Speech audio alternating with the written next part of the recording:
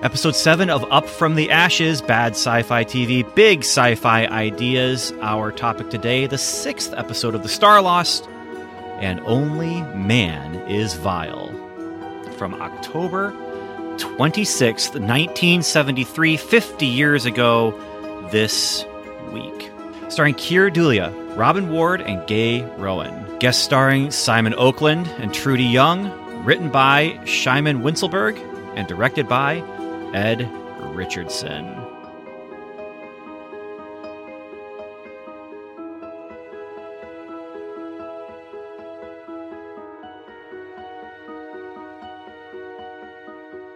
Hey there, I'm Ben Avery, and welcome to another episode of Up From the Ashes, a podcast about big sci-fi ideas and bad sci-fi TV. We are here to talk about The Starlost, the little sci-fi show that could, in some people's opinions, and couldn't in other people's opinions, but we are here to talk about this little show 50 years later. And you may have noticed, if you are following us in real time, that we did not have an episode last week on October 19th, and that is because October 19th, 1973, CTV did not air a new episode of The Starlost. Instead, they aired a Tom Jones hour-long special called The Special London Bridge Special, which was about moving London Bridge from London to Arizona. They had just opened it.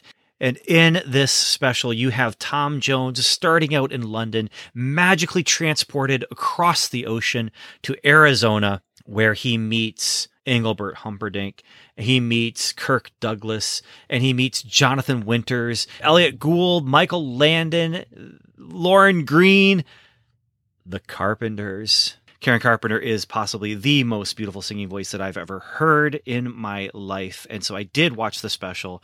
I am not making an episode about that special, but it did cause the broadcast schedule for the Starlost to align itself closer to what NBC was doing.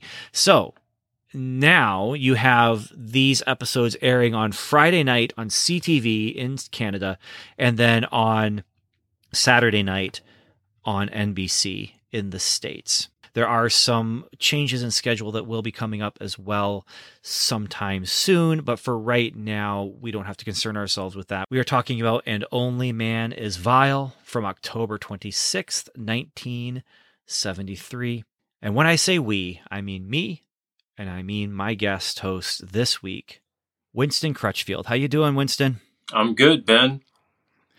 You get the honor of being on this episode. And I don't mean because you get to be with me. I mean because this episode is strangely strong for the Starlost, and we'll get into it. But before we do, I also want to introduce just who you are. You are a publisher. You publish the Starman Saga. You also host a series about books called Book Talk. Can you tell us a little bit about what is the Starlost Saga and what is it that you're doing with it?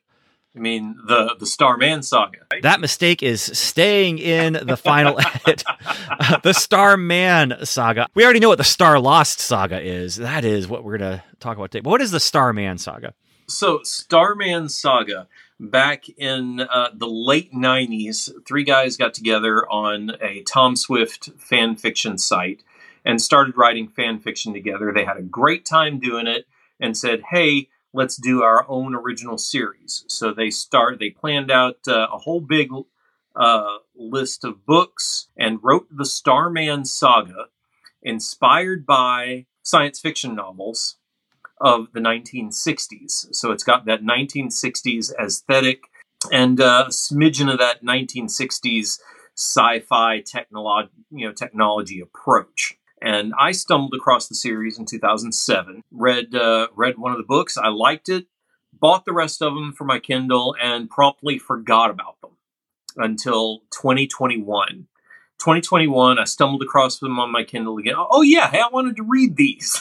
I started reading. I got into, middle of book 2. I'm like, I really, really like these. I'm going to write the authors and tell them that. And I eventually tracked them down and wrote them and said, hey, books are really good. I really enjoy them. I want my friends and family to read these, but they're really hard to find. And I'm like, I'm a fan. I can help you fix it. And they're like, yeah, well, we're kind of done.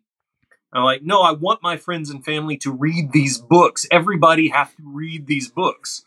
And so we talked for a little while, and they said, well, how much work do you want to do? And it turns out I wanted to do quite a lot of work on it. So we got together. I did a line edit on the entire series, book by book, and putting everything back out with new covers and new formats, modern formatting, to make them easy to find and easy to read on your favorite device. The story itself involves a group of elite astronauts. These elite astronauts are called starmen. It starts with thwarting a group of pirates who are taking over Mars, and it leads to a confrontation with an alien menace from the heart of the galaxy. And it's that go get 'em sci-fi, 60s sci-fi action. Nice. The one of the taglines is "the future the way it used to be." And you're publishing other things too. The one led to the other, right? I did a couple of books way back in 2009, and I really loved it, but I was never in a position to do it for reals, as it were. And then the Starman Saga came along. I get those moving, and my sister's father-in-law writes a devotional for his church on a regular basis, and he was having some trouble getting them formatted. I was working with him, fixing his formatting and getting stuff done. And I said, hey, Peter, do you know anybody who likes sci-fi? I got these books I want to promote. And he says, well, my mother used to write sci-fi novels. Talked about it. I tracked down some of her books, and I really liked them. So I called my brother-in-law. I said, hey, did you know your grandma Dee Dee used to write sci-fi? And he says, she did what? So we did the provenance on it to make sure that the family's still in the copyrights. And I'm putting those back out. So I've got sci-fi inspired by the 60s and the Starman Saga, and sci-fi actually written in the 60s by Diane Detzer is her name. So I want to ask you a couple questions before we jump into things. First is, before I invited you to come on the podcast, what was your awareness and experience with the Starlost? Well, I thought it was zero. Okay. I'm like, Starlost? I've never heard of this. Canadian TV from the 70s. Okay. I'm in. Sure. Ben vouches for it. That's good enough for me. And then, the first opening scroll comes on and I go, I know that ship. I had seen this series because it used to air on cable or UHF or wherever it was airing in the same block as Star Trek, and then the rotating shows after that. And I was only allowed to watch them at my granny's house. So we would watch MASH because she loved MASH, and we would watch Star Trek because I love Star Trek. And then there was another one of a rotating series of sci-fi shows that came on after that, whatever was syndication, Battlestar Galactica or Buck Rogers. And it turns out the Starlost. And then, of course, after the second sci-fi come on, then it was time for Monday Night Wrestling. So I recognized the ship, but that's the only thing I remember of the show. Then the next question is, what kind of homework did you do? Are you getting a passing grade for just watching this episode, and Only Man is Vile? Or did you get extra credit by going back and watching the pilot? Where do you land on the homework spectrum?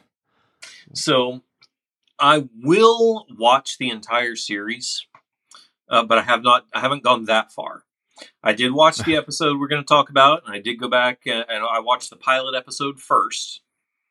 And then after I watched the pilot episode and then the one we're on today, Only Man is Vile, I watched those two, and then I went back and watched the documentary that's on the channel as well. The YouTube channel, right? No, there's a Roku channel. Oh, that's still going? Yes. The Roku channel. I haven't even talked about that. I thought that was gone. I thought that was dead. That's where I watched it. I went to my thing, I hit search Starlost, and it comes up. Bam, there's a Roku channel dedicated just solely to the Starlost. I'm like, okay, maybe this is a bigger cult following than I thought. I don't know who put it out there. I don't know anything about it other than a few years ago, I saw some sort of, I don't know if it was a Facebook post or if it was just showing up on my search, because I search for this kind of stuff, but it's like, Sure. Did you know there's a Roku channel devoted just to the Starlost? I had no clue that it was still around. That is fascinating. Well, there you go. It's still around. It's monetized, so I expect it's not going anywhere. The documentary that you watched then, is it the short that they did to sell the show? Yes. Or was it something else? No, it was clearly a pitch video. Well, let's talk about our episode then. Yes, let's. I there's a part of me that almost wanted to go into the credits before we talk about the actual episode, because I think I'm going to. Okay. I'm gonna do it. I think that's fair. Typically, we talk about the episode first, but let's talk about the people who involved in this. So we have one of the guest stars here is Simon Oakland, and Simon Oakland plays Dr. Asgard, who is a mad scientist. This guy, you've seen him before. Oh, You've seen him before. You may not know you've seen him before, but if you watch TV in the 70s or 80s and then reruns in the 80s of TV from the 70s and 60s, oh yes, you've seen him. Yeah. He's been in a ton of stuff. Rockford Files, Charlie's Angels, Vegas, Black Sheep Squadron. It was all I could do every time he came on to keep from hollering, Kolchak! he was the publisher. He was Tony Vincenzo. He was also on Quincy for 4 episodes. Yeah. Did some episodes of Chips. But of note, and I don't know, you probably haven't listened to many episodes to know that I do this every episode. I don't know if you know what The Littlest Hobo is, but he's been on The Littlest Hobo, which is something that, because this is Canadian TV, a lot of the actors who are part of this have been in this Canadian TV show called The Littlest Hobo, and he is no exception, which means we have yet another episode with a connection to The Littlest Hobo. He also was on Gentle Ben, Mission Impossible, Combat, Gunsmoke. I mean, just tons and tons and tons of things. And so very, very recognizable actor. Yeah, known for playing tough guys and heavies. And in this, that's no exception. He's technically the heavy. I don't know how heavy he plays it, but he is technically the heavy. Then we do have Trudy Young. And Trudy Young played Letha. Not Lisa, but Letha. And she also, Littlest Hobo. So just of course, throwing it out there.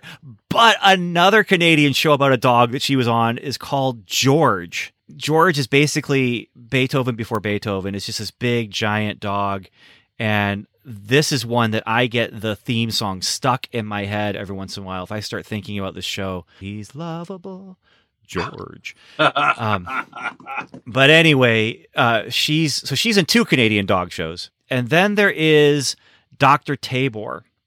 And I don't know how to say her name. It's Irina, probably, maybe. Irina Mayeska, I'm going to go with.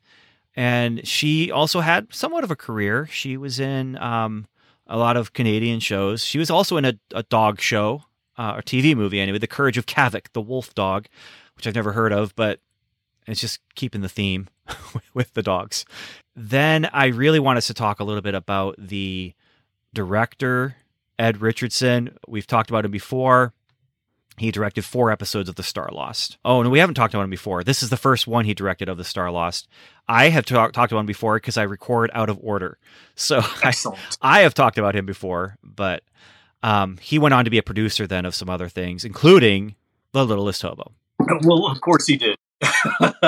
And we'll talk about him in 2 episodes with Carrie Neitz. But the writer, I wanted to talk about the credits first because of the writer, Shimon Winselberg. And I already mentioned that "And Only Man is Vile" as a title for the episode sounds very Star Trek, as far as, as sharp as a serpent's tooth and that kind of thing. Titles that reference other things from literature and that. And so the title here, it's referencing a poem. And Devin himself says, it's an ancient poem, which I don't know how he knew that it was an ancient poem.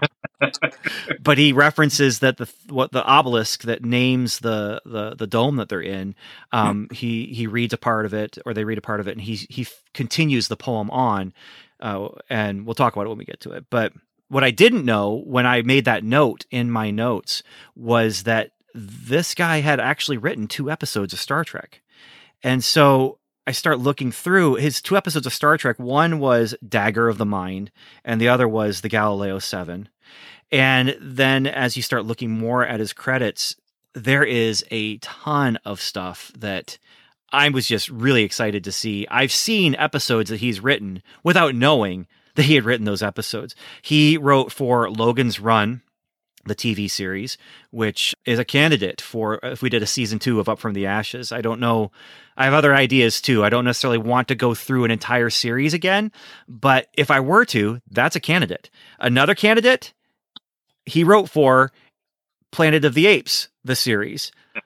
Oh, yeah. Another candidate, Man from Atlantis, the series. He wrote for that as well. And he wrote for Mannix. He wrote for The Immortal, which is another traveling do-gooder show about a guy who is on the run from people who want his blood because he's immortal, and they want the secret of that. He wrote for The Wild Wild West, which is another just favorite show from my childhood. 3 shows for Irwin Allen. Voyage to the Bottom of the Sea, he wrote 1 episode of. Lost in Space, he did 7 episodes. And then The Time Tunnel, he wrote the pilot episode for that. Not just any 7 episodes of Lost in Space. He did the entire entire first arc of that series. So he did 7 episodes, but it looks like he did the original pilot. And then the second pilot, where they, I think, added in Dr. Smith. He was a foundational guy with that show. And then just tons and tons and tons of detective shows and especially Westerns. He had a long run there on Have Gun Will Travel, which I find especially fascinating. And, for me, it was Saturday. Westerns was Saturdays. Okay. And it was Have Gun Will Travel and Maverick and Wild Wild West. And they aired them all 3 back to back. It was awesome. But you've taken a look as well to see a little bit about this guy, and I think you dug up some pretty interesting information about just who he was and kind of what he did and how he did it. Yeah, looking at his credits, noticing that they were all over the place. I looked into him a little bit more. Turns out that Shyman was, he was a studio writer. He didn't work for any one studio, but he was on the short list of guys they would call whenever they needed a one-off script and they needed it fast. He wasn't heavily involved with any one show for a long period of time, from what I can tell. Also, I thought it was really interesting. He was a practicing Orthodox Jew and took a role in mentoring other Jewish people in the industry in their practice and in being Jewish in the entertainment industry. That was apparently a very important thing to him.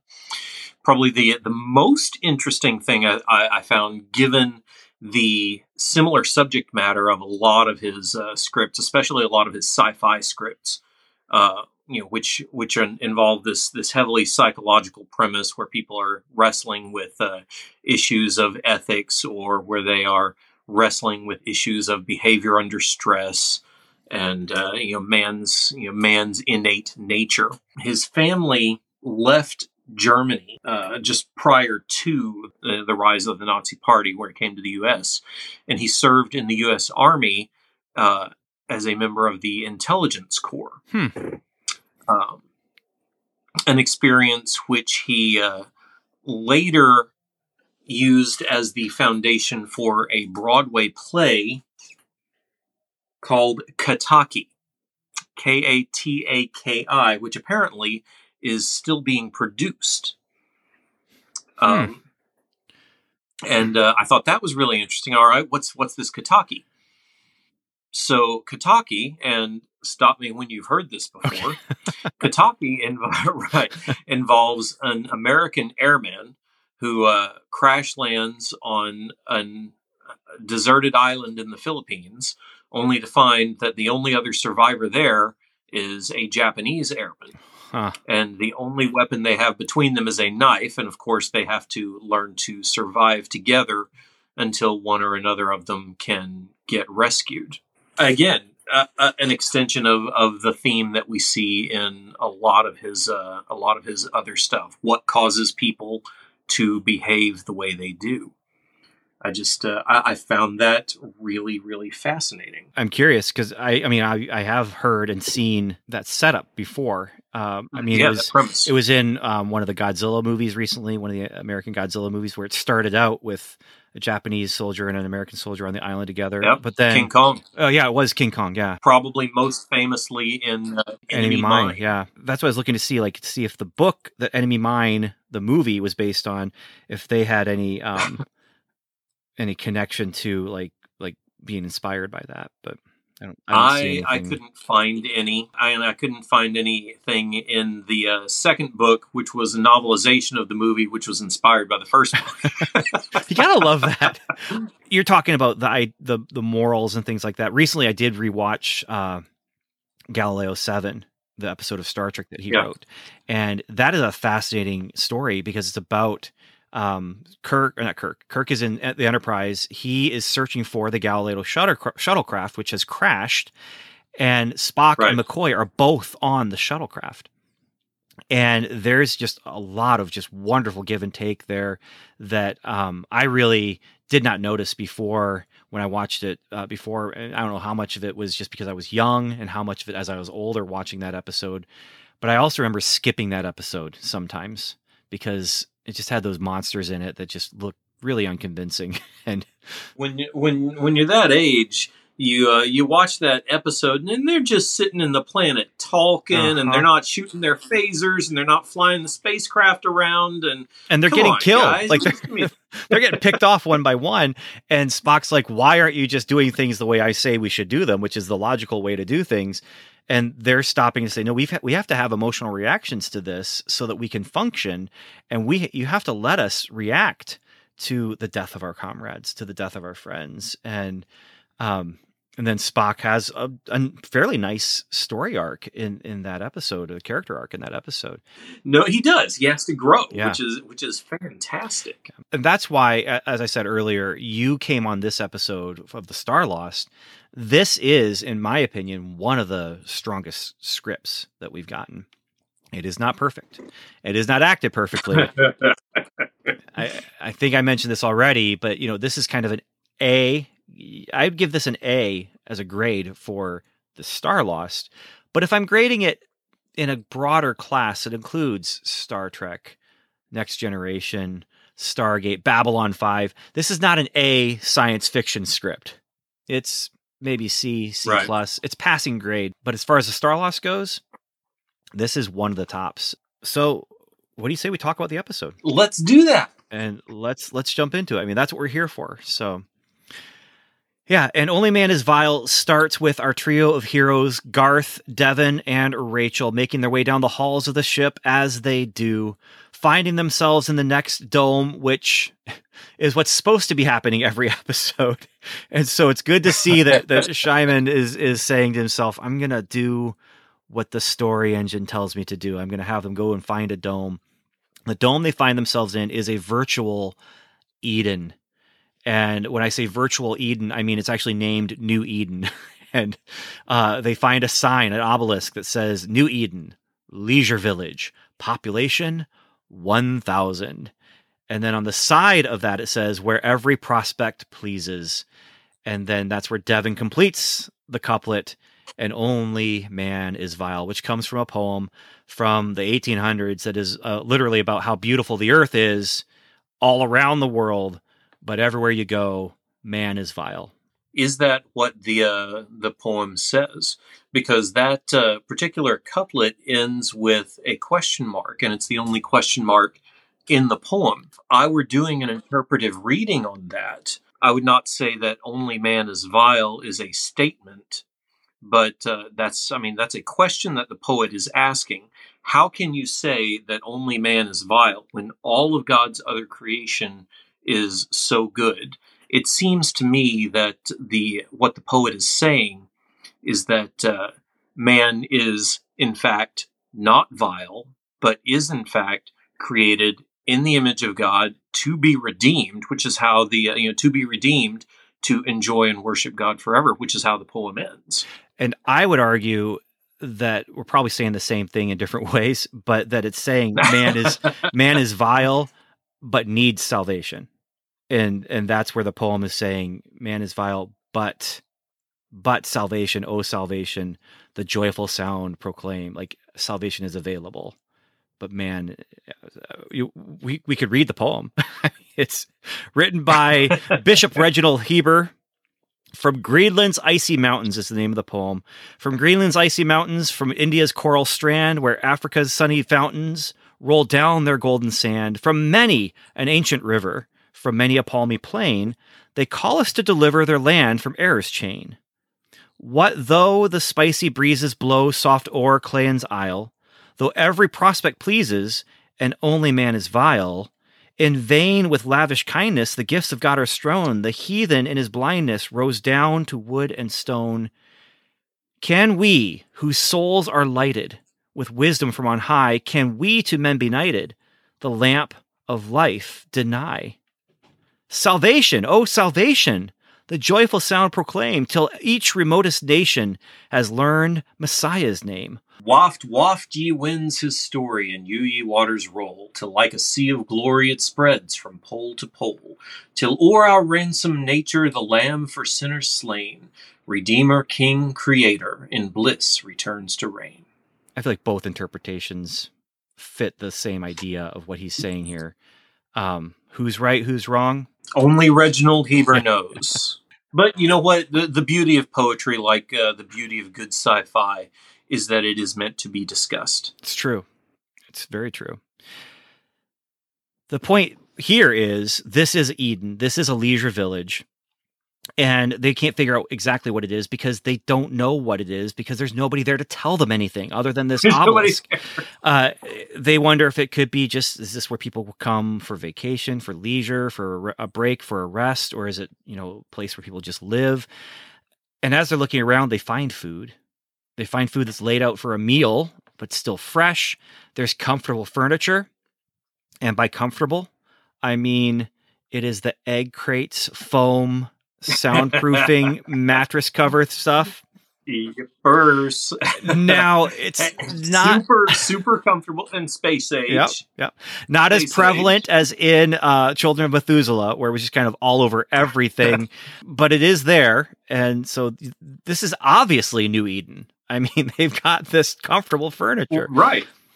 Absolutely. the name New Eden and the reference to the poem, I look at that and that's where I see the remnants of Harlan Ellison's script Bible in there, because Ellison loved to do that.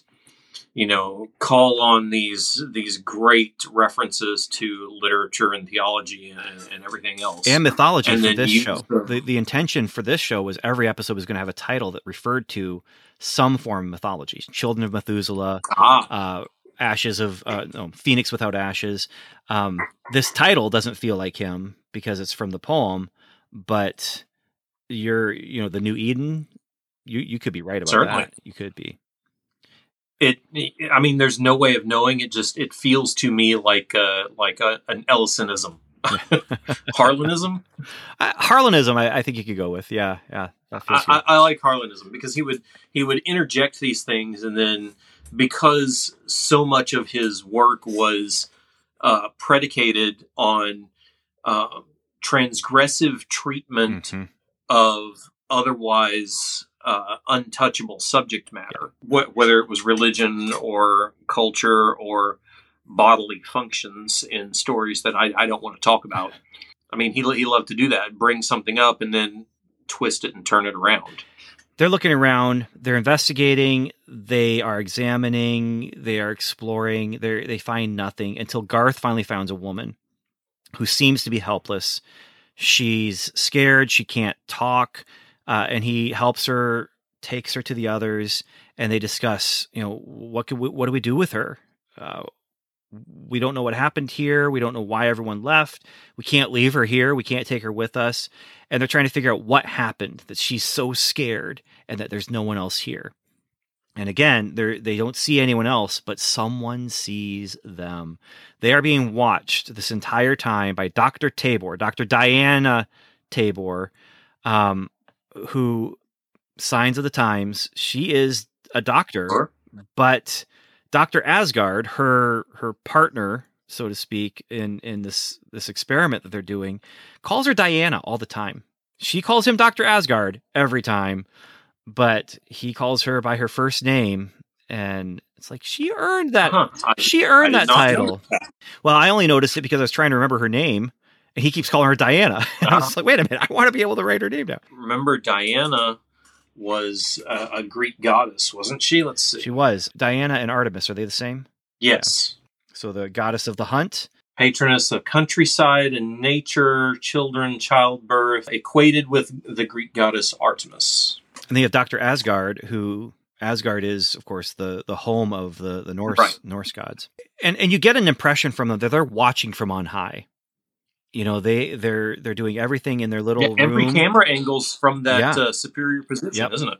And so they're sitting looking at a screen, you know, like watching television, but so they're looking vertically, but then the image they're looking at is, there's kind of a horizontal image to it. Well, that's a very specific, purposeful language too, isn't it? Because it was very common when they have this kind of setup, somebody watching somebody else, they're being fed the same image that we as the viewers are being fed. Mm-hmm. And in this case, they took some pains to shoot different footage for that. I thought that was very interesting. So these two have a bet, and it's basically about, do we have the children? I don't know what children they're talking about. I don't know who that they're going to be raising. They don't get into the details there. But do they raise their children weak with morality? Or do they raise their children with no morality at all so they can be strong? Asgard says, if I can turn them into strangers, each concerned only with their own survival, what will you then say about the nobility of human nature, about the myth of man created in some divine image? So there is a lot at stake here, and it's not just the raising of the youth, but it's also a moral stance that these two people have taken.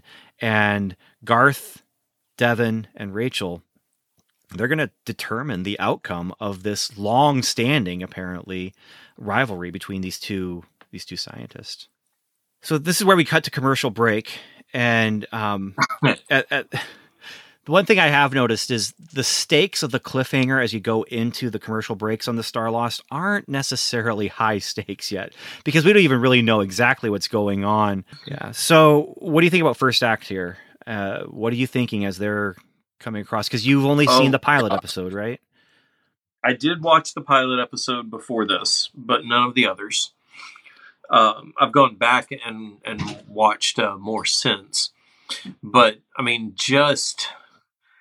oh my gosh. It's there's so much for me to get past to kind of get at what's going on.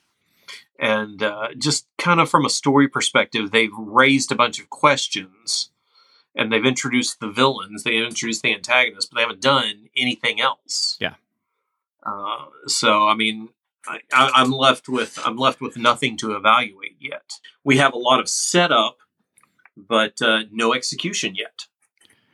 Yeah, and we're going to get more setup. We come back from the commercial, and we get more exposition as Asgard and Tabor are kind of going back and forth a little bit. He wants to breed people to be able to survive on a harsh planet because they don't know where the Ark is going, what planet the Ark is going to. And one nice thing here is you get the impression that these two people have lived a natural human life span. They are not 500 years old like we get in some of these other episodes. So they're just carrying on the mission of the dome that was set for them by their ancestors. But we don't get anything more than just them being scientists. We don't know anything about their background. We don't know anything about the children that they're talking about raising. All we know is they have this back and forth, and they're watching these three, and they also have a little helper who's going to help them along with their things here. But we get more exposition. He talks about he wants to program every bit of softness out of the children that are going to live on this planet. Right. And the dome was there to help the people of the Ark to be able to, I guess, study things. But Tabor points out it was not to prove your theories of human behavior. And then this is where she says, I believe in love and trust, and I believe that these three will uphold my ideals. And he says, if I win, we'll raise the children with no hint of warmth and softness. And if she wins, they'll teach love and trust and friendship. Right. So the purpose of the dome is it's an educational institute. They bring that up a couple of times, and that's why they have the different patch on their uniform with the 4 hexagons on it. So this is a school. This is what it's meant to. Yeah, and they are battling to determine the curriculum. We don't see any children, though. We don't about children, and we'll talk about it when we get there. But we do hear about children in this dome, but we never see any, and we never see any teachers or anything like that. Like these two, I mean, it's been 500 years. Whatever has happened to this school after the disaster, these two maybe came out of that educational background and maybe were the last graduating class. I don't know. If this is a school, who is it teaching? This leisure village, clearly, there's no one here. Is this meant to teach the people of the other domes? If so, why are the other domes isolated? Maybe they're going to explain that to me in this episode. These two people are clearly representative of the management of the ship. So obviously somebody is still running the ship because they talk like they know what's going on. These guys have all the answers. They don't know about the disaster, but they do know about the mission of the Ark. Like they know about their background of they're going somewhere, but you never get any impression from them that they actually know what's been going on outside of their dome. Well, they have to do something, because if they are educating just the people of this one dome, then we're going to find. I would assume we would find a situation much more like the village that our 3 heroes are from. Something that has an entrenched education system and an entrenched structure. Instead, we have nothing. We just have 2 people who apparently are determined to educate somebody, but there's nobody here to educate. So I have a lot of questions at this point. Yeah, I like your optimism as you're watching. Oh, this is going to be explained to me.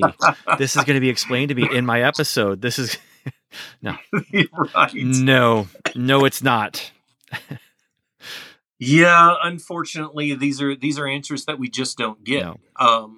The show is built around an unsustainable premise question.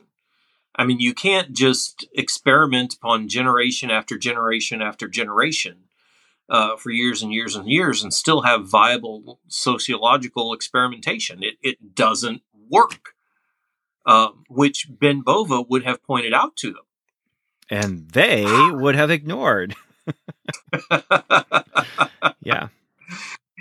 Yeah. All right. So back to our heroes. Rachel's left behind with the girl, Letha, when the boys go to find some more of the survivors. And Letha gives her a deadly weapon and tells her to protect herself against her friends. Is this Chekhov's gun? Are we going to see this? We see it get put into Rachel's hand. Is it going to get used later? Well, one would think. They say Letha, and in the credits her name is Lethe, Lethe. I mean, which is a not too oblique reference to the river Styx. Water of Lethe, forgetfulness or oblivion. They're going for something there. That's another little Harlanism, naming people after mythological. And she is clearly actually called out as the snake in the garden. She is. Dr. Asgard literally says, our snake in the Garden of Eden. She gives a gun to Rachel and says, you need to protect yourself against your friends. And she's starting to sow the seeds of doubt in that trio. Devin, meanwhile, goes to try to interface with the computer in this dome, and nothing happens. And Letha comes to him and starts talking to him. And he knows her name, but he wasn't there when she revealed her name, but anyway. And she is all of a sudden very functional. Yep. And he doesn't question that at all. No, the last bit of it wasn't just that she gave Rachel the gun, but the delivery when she did it. She's fearful. She's afraid. She demonstrates the guns here.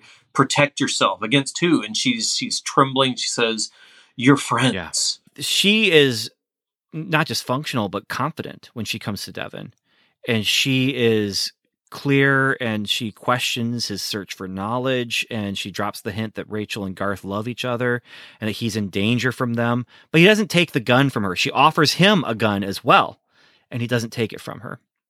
Actually, he takes it, but then he gives it back to her, and he's not going to have any of this. I mean, he's Captain Kirk, he's above this all, and he even questions why she has that and what she is doing. Yeah. Garth gets a similar pitch from her about not being able to trust his friends. And then it gets into this whole, you like me, don't you? Well, sure. Yeah, I do. What if Devin tried to steal me from you? What would you do then? That's not going to happen. Well, what if it did? What if Rachel got killed? And it's like, she's going in deep with the hypotheticals to get to the point where, yeah, you would kill him to protect me, right? Be with me, and gives him a gun, and he takes it from her. But she says that she got it from Devin, and he gave it to her to use on Garth. So Devin was trying to get Letha to kill Garth with this gun, but she's going to give it to him instead. Right. So this is where Dr. Asgard, he calls her the snake in the Garden of Eden. They talk about how Devin is not very suggestible, and Asgard says, man is a monster, and that's how the youth must be raised. I love this turn of phrase, to accept the skull beneath the skin, the beast within themselves, and get them to not deny it or paper over it, as the arts and religion have so pathetically tried to do. As they go along, the cracks of mistrust are to be seen with our trio. And you get a very soap opera look from Rachel as she's just staring away from Garth as he sits down next to Letha. And Devin finds the other inhabitants of the dome, and they bonk him on the head very quickly. And this is where I get the commercial break. Is they hit him on the head, he's out. He's out. Yep, he's done. So, yeah. Poor Devin. Here's the thing, and this kind of gets into a little bit of what we might have talked about after the episode, but I kind of want to bring it up here. And that's our godlike scientists who are just observing from on high.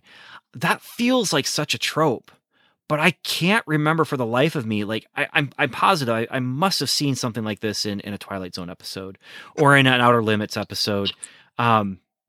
The test of humanity, I can name a few different places where, the unwitting test of humanity comes up, or the witting test of humanity even, but like Q with Encounter at Farpoint, and then with All Good Things at the end of the season of Next Generation, or series, where he's been testing them all along to see if humanity is worthy, and there's big stakes there. But also, I can't remember the name of the episode, but when Wesley is given the Kobayashi Maru style test, where they're taking a written exam and for him to go into the academy, and there's an emergency, and he has to make a choice between, who is he going to help rescue to get out of the room that's going to, go up in flames or whatever. And then when everything's done, turns out they were all acting, and there's a test there. But it's all over the place, and I'm surprised you don't trot out the menagerie. Well, yeah, that's another one, and another one is Arena, the episode Arena from the original series, where they are Kirk and the Gorn are put on the planet. They have to fight each other, and there's aliens who are observing everything, and it's a test to see like who deserves what. They add up the feature adaptation of The Box, which was a Twilight Zone episode in the 80s, but is also a short story.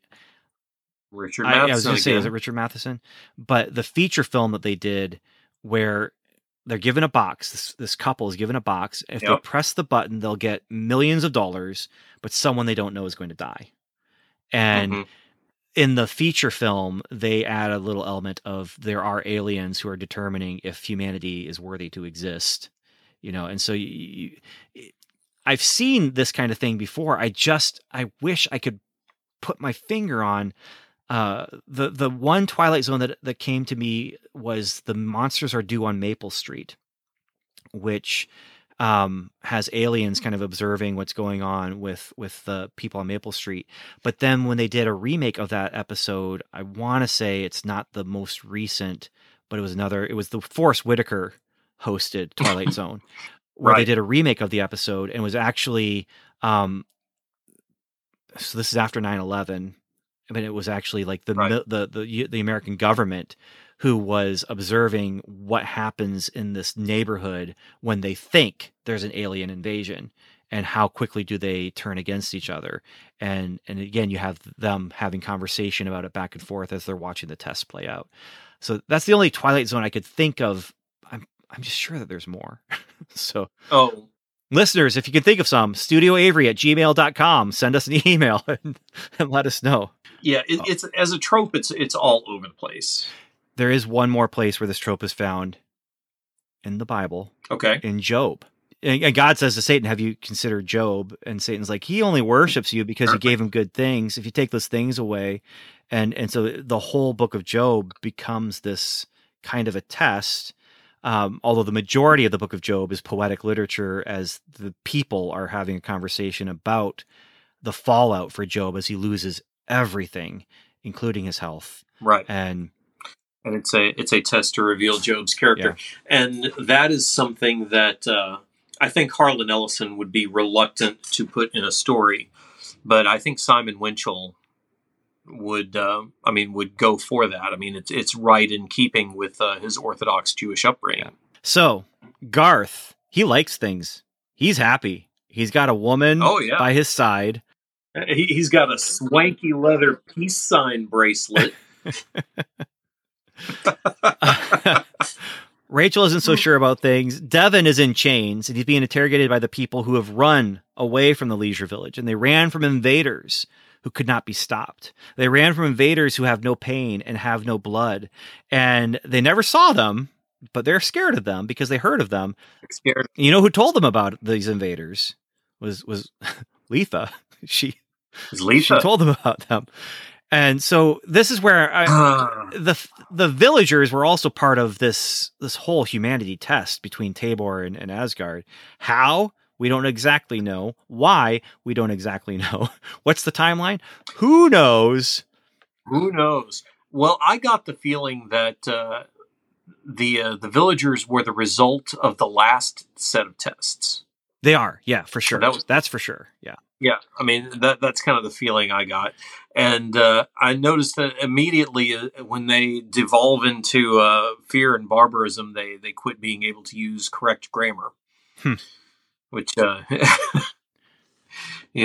because, they don't speak in complete sentences anymore. They don't use articles. They don't. Oh, goodness gracious. So, and they don't take Letha along because Devin asks, he says, why didn't you take Letha with you when you ran? She was weak. She was weak. And each of us already had a child. Uh-huh. Just one. You only need one. Yeah. Which is, again, it's kind of fascinating. But at the same time, it's like these little breadcrumbs of ideas that don't lead anywhere. And we have an unsustainable situation here. Oh, I mean, absolutely. Yeah. You can't maintain your population hiding behind the stone columns or the metal columns in fear of an unknown invader that has stolen all of your articles. You can't do it. Even if you have one child each, the population's not sustainable. If you were to novelize this, which is something we've talked about before, but if you were to novelize this, you would want to fill in the details of like, okay, so where does their food come from? And where does, this and that? And how has this sustained itself? the impression that I get, and this is me helping the story, is you have two tiers of classes of people. You have the scientists who are there to determine the course of how the children are going to be raised or whatever, but they're running experiments of human nature. And then you have the people who live in the leisure village who maybe don't realize, but they are being experimented on. And maybe Letha is one that they took from an early age and said, okay, here's what we're going to do. We're going to use you, and you're going to be a part of what we're doing. Yeah, I definitely got the impression that she was one of a class of people that is from the Educational Institute, not one of the villagers per se. So the villagers decide that what they've heard about the invaders is wrong because Devon is bleeding. Not that the invaders don't exist, just that the invaders can possibly bleed and possibly die, because Devon is obviously one of the invaders. And so they're going to prove that the invaders can die by killing Devon, which might give them courage to be able to take a stand. Meanwhile, Letha actually reveals to Rachel that she's part of an experiment and it's just about done. And then Garth comes along, misses out on that whole part of the conversation, but she shows Garth just in time. Yeah. She shows Garth and Rachel an image of Devon. What he's saying is edited, or at least caught at just the right moment, to make it look like he would betray his friends, because he says, I will help you find the invaders and help you take care of them. And then she turns it off before Devon can continue to say who the invader actually is, because he suspects it's Letha. Garth now believes Devon is the enemy. Rachel does not believe Devon is the enemy, but they're both going to go look for Devon because Garth wants to kill him and Rachel wants to find him. And this is where we have a commercial break. The commercial break actually comes from the conversation between Asgard and Tabor, where he says, are you sure you want to continue this? We can stop it now if you admit that I'm going to win. And she says, no, we're going to continue. And he says, to the last drop of blood? And she says, to the last drop of blood. Again, there's some good lines here. Oh, it's such good scripting, isn't it? I mean, it's that same kind of dialogue that we get again in Dagger of the Mind, in a good Star Trek episode, yeah, especially in Dagger of the Mind, where they're having some of these exact same conversations. When do you want to quit? Do you want to quit? Yeah, but, yeah, that's Simon Winchell right there, no doubt about it. So after our commercial break, Letha actually goes and finds Devon first and talks to him, tries to convince him that his friends are not his friends because they aren't helping him. The villagers have this ray gun they're going to use to shoot Devon. And Garth and Rachel are like, oh, what do we do? And they peek around metal columns or whatever. And what do we do? And Garth's like, let's leave him to his fate. And Rachel stays. And I'm thinking, oh, she is going to use her gun and she is going to rescue got a gun. him. She doesn't have the gun because she gave it back to Letha before they ran looking for Devon. Oh, okay. That explains why. So she missed doesn't that little have detail. the gun Yeah. anymore. She throws it in the planter or whatever it is. So Rachel stays and hides and watches. Garth goes back to Letha. He says, I only want what's good for me. I want what I can get. Right. And maybe what's good for her too, because I like her. And she can be my woman. And that's when Rachel says, you don't want a woman, you want a lapdog. And aren't we your friends? He says, there are no friends, not in this world. And I'm watching this. I'm like, okay, I know what's going on here. Garth's going to he's going to trip up Letha. He's going to play into their.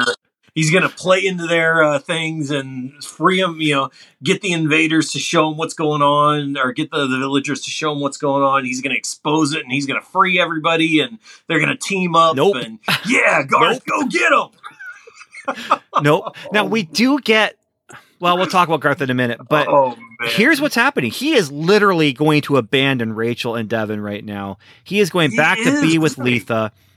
Letha is talking to Asgard and Tabor through the camera, and she's saying, I feel uneasy about this. I feel a sadness. I feel a melancholy. And Garth overhears her when Asgard is like, no, this isn't good. This isn't good. Your assignment is terminated. You need to come back here and get reprogrammed.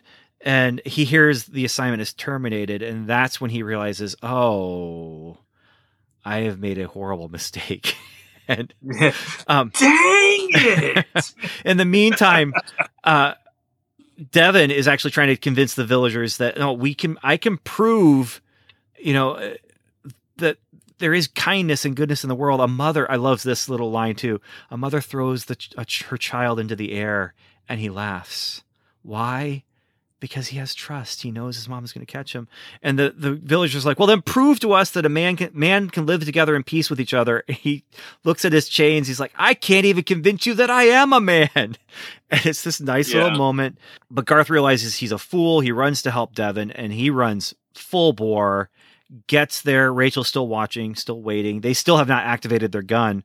But Garth goes and confronts the villagers, and this is where he cuts himself, to prove that he's mortal. And then he stands in between Devin and the gun and says, okay, if this doesn't convince you, then kill me instead of him.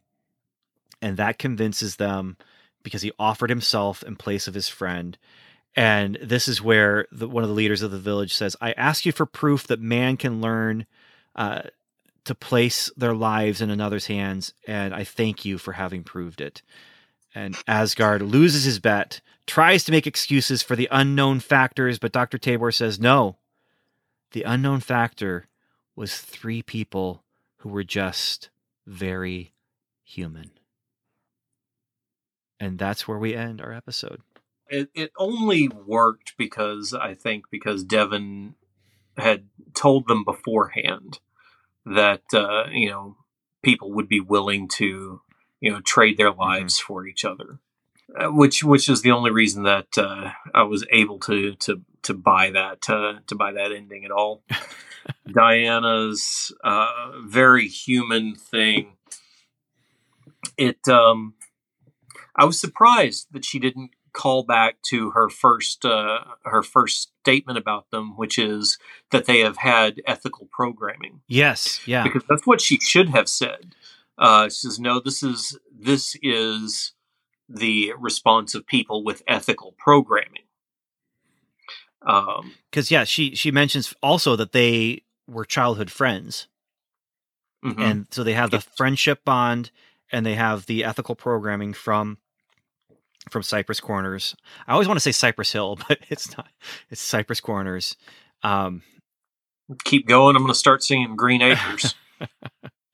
So yeah, I like it. It's not perfect. If this was a Star Trek episode, it would be in, that sea level range of Star Trek episodes where it's not Spock's brain, but it's not City on the Edge of Forever, Yeah. Any other thoughts before we kind of talk about some of our wrap ups? Any notes that you want to mention? I've got a few notes here. Oh gosh. For scientists, these guys don't have a very good scientific method. There's only 2 of them left, so whoever was there before them might not have. I mean, they just lost the scientific method over the last 500 years. Is how it happened. I suppose so. The thing that stood out to me time and time again about the villagers is that they are not behaving rationally, and they are not behaving in a sustainable way, and for a community to exist, you have to have rationality and sustainability. You have to have it. Otherwise, the community falls apart. It can't function. And clearly, at one time, we had a functioning community up until dinner time the night before, when everybody got scared of invaders that somebody told them existed and fled. I mean, it's almost the whole invention of lying scenario. They don't know what a lie is, so they take everything that Letha says at face value, and it costs them their indefinite articles. So the problem is, I'm watching this and I'm thinking to myself, okay, they've been gone for a long while, and the food was put there for the trio, but that's not what the episode says at all. everything the trio is saying is making it sound exactly like what your interpretation is they ran. What happened here? There was some sort of danger, and they're trying to figure out what the danger is that happened. That actually there was a danger, but it wasn't real. It was the invaders. But Yeah. in my mind, I'm like, oh, it just feels like this is for their And- benefit. But then, no. And if this is the case, if they fled because they heard about a danger, doesn't this disprove Asgard's working theory that you need to be strong in order to survive? Are these guys actually the failures? If so, he has had nothing but failure after failure after failure. And in fact, we don't see a race of Klingons. We fight because we are fighters and we fight. Because we are strong because we fight and are fighters. But maybe it's just proving his point. They are weak. They are weak, and they ran, and that's not going to go over well on the planet that we find.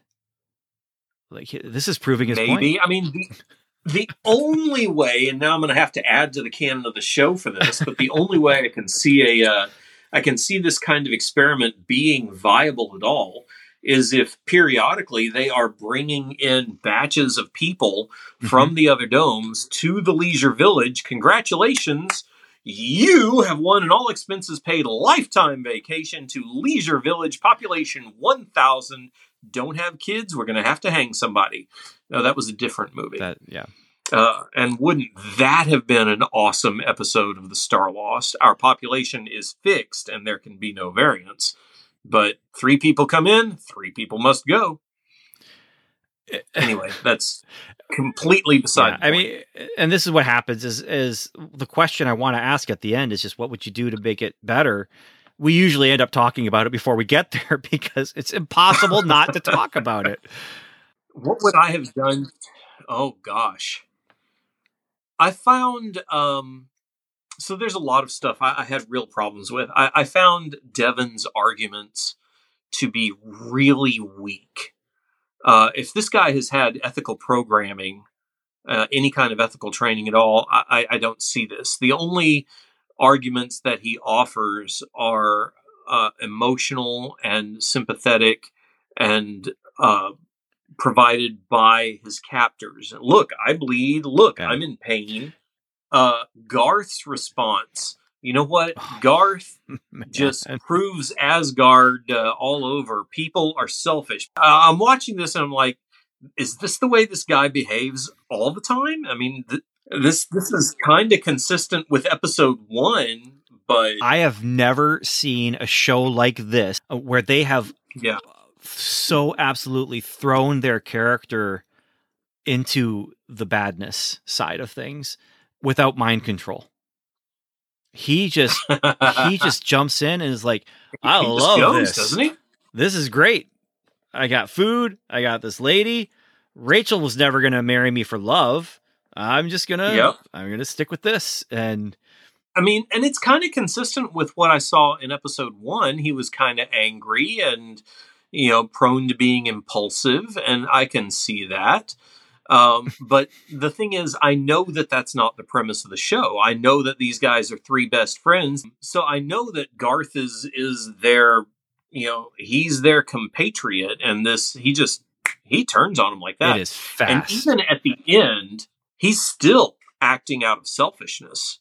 Well, I'm going back to Letha. Oh, wait a minute. She lied to me. She's doing all this. Oh, crap. The only ones I have left are Devon and Rachel. I better go back there before, they decide to leave without me. And he still had that gun. Why didn't he just walk in there and bang, bang, bang, bang, bang. Okay, Devon, let's go. All he had to do is shoot the ray gun. Just because it just makes it disappear. Disintegrated objects. So they have this giant kind of gun cannon thing. It's not giant, but it's a big little gun. It was pretty big. And all he had to do was come in and destroy it.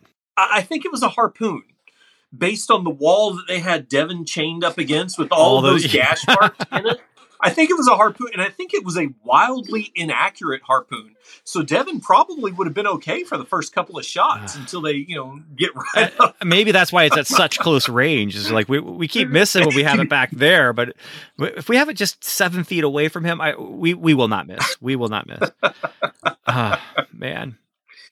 Yeah, lots of problems. And then what happened to Letha at the end? She just walks away, and that very unsatisfying ending. This feels like a first draft that maybe was sent to Ben Bova, and he gave some notes, but then it came back and they're like, okay, we're good. Because Ben Bova doesn't know anything about television. We know about television. And I do wonder, Shimon Winchelberg is wondering, okay, oh man, it's in my list of credits, but fortunately no one ever is going to see this. One of the things I liked about this is the trio never knows exactly what was going on, and they never meet the villains. Or villain, I should say. They never meet Dr. Asgard. So you have the people from on high looking down and manipulating this experiment, but Garth, Rachel, and Devin never meet the people. No, that's true. Who were causing them to have this problem. Garth overhears those buttons. What's that? The Asgard, he loves to push buttons. Yes. I couldn't ever figure out what he was doing. Because the instructions that he gave to Lethe were all verbal. Yep. And all just telling her to do stuff that she's like, okay, I'll do it. Okay. But that's something that, you don't see it very often. When it's done well, it's very interesting to have like the characters who never meet, but they still are in conflict. And, usually one set of characters, has the upper hand as far as knowledge of this conflict. It reminded me of Duel by Steven Spielberg, which is the TV movie that he did where Richard Matheson again, but where a guy's driving his car and he's being harassed by a truck. And you don't know who the truck is, who the truck driver is, why this truck driver is trying to kill him, because it literally is just trying to take him down on these country roads in California. And you only see, we the viewer only see the driver's feet once, and kind of a silhouette another time. It's no secret Harlan Ellison was a huge fan of The Prisoner. Yes, he loved it. This in particular felt a lot like it could have been an episode of The Prisoner with the overseers. Yes. Watching everything that's going on, and sometimes providing commentary on it and manipulating everything. Yes, great example. I'm thinking, okay, are these guys the villains for the entire show? Because that would be fairly awesome. And I'm just coming into this and I'm watching. I'm like, no, this is a one-off. These guys should have been series villains who have just co-opted the entire... I mean, how would I fix it? I would turn these two scientists into series villains who have co-opted this entire ship and are just running experiments on everybody, and they don't care that the ship is going to fly into the sun because they're going to be long dead. Or just have Asgard as a recurring villain who comes back every once in a while, is like, I lost because of you, and now I'm going to, manipulate this situation to cause you to lose your faith in your friends or whatever. Sure. But going back to the question, to fix things, I would have removed the villagers completely. Just get rid of the villagers and throw Letha into the mix, into the triangle. So you have this triangle that works. Garth and Devin at least have a grudging mutual respect and former friendship that now they have a mission that they're on together. Garth and Rachel have a respect for each other. They never loved each other. They never were going to be a couple that loved each other, but and then Devin and Rachel are in love or whatever. So you have this triangle. You throw Letha in the mix, and she throws everything off balance. Get rid of those villagers, though. There's no need for them. Yeah. Turn it into something where maybe there is some sort of, maybe there is, one or two other people, or there's some sort of creature or something that gives a little bit of menace and causes the noble sacrifice to still be offered for Garth to stand and say, I'm going to stand in the way of this danger for my friend Devon at the end. But that whole subplot of the village just throws in this element that doesn't make it make sense. No, they needed to lean into the Eden part of the Eden village. Yes. You know, and if Lethe is going to be the serpent in their midst, if she is going to be the Oblivion, like you said, put her in the middle of the triangle. How does simply having her as a dishonest element in these three people change things? I mean, what emotions does that let the other characters explore? All of a sudden, Rachel finds herself jealous every time Devon looks at Lethe, you know? Well, and Garth is jealous every time Lethe looks at Devon, and right. Devon already has a woman, and Devon, what is his response? Maybe he's either mistrustful of her or protective of her, so every time, or both, yeah. So, well, we're not going to fix this. It's already done. It's been made and we've watched it. So, Winston, we've already talked about the wrap-up questions. We've talked about except for one, and you've almost kind of answered it. But the final wrap-up question is, are you going to continue watching the Starlost? Yes, I'm going to go ahead and watch most of the episodes, I think. I just watched Circuit of Death tonight. Okay, all right. And I was suitably impressed with the effects on that. So, well, and we're going to get there soon. But that's the next one, isn't it? I'm sorry. Yeah, but your commentaries have been very, very helpful. I'm willing to skip episode 2, but I might go back and watch number 3. And yeah, so I'll watch most of this. Winston, where can people find you online? Where can people find the books that you are publishing? Oh, goodness. So StarmanSaga.com is where you can find the Starman Saga. That is 60s inspired science fiction. I love these books. I want everyone to read these books. DianeDetzer.com. You can find sci-fi that was actually written in the 60s by Diane Detzer. And this is the first time these have been in print in any publication since they were originally put out in the 60s. And of course, you can follow my YouTube channel, Book Talk. You can find the blog for that at readwriterelease.com.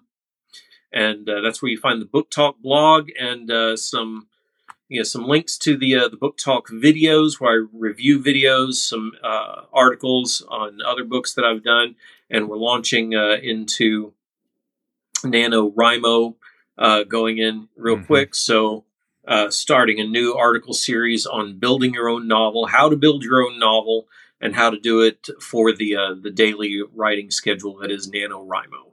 Nice. So good. Read good books. So that's where my novel Ghosts of the Future had part of its genesis was NaNoWriMo. Excellent. So the first words in the first chapter were written on the first day of NaNoWriMo, and I made the goals, all of the word goals for the whole month, and I wasn't done with the novel, but I did actually accomplish NaNoWriMo that year, but that's you win. Congratulations. Yeah. That's Ghosts of the Future, my sci-fi novel. BenAvery.com. You can find me there. And then speaking a Book Talk video for it. That is true. Yeah. There is a Book Talk video, but I won't say if Winston liked it or not. So we can. No, I liked it. We'll let that be. Oh, I was going to let that be mysterious. No. I say it's the second thing I say after I introduce the book, whether or not it was good or not. I don't have time to wait around for a whole video to find out whether or not it was good. I want to know right up front, and I figure everybody else does too. Then I'll tell you why. And if you're still interested, awesome. Yeah. That's why we talk about books and sci-fi.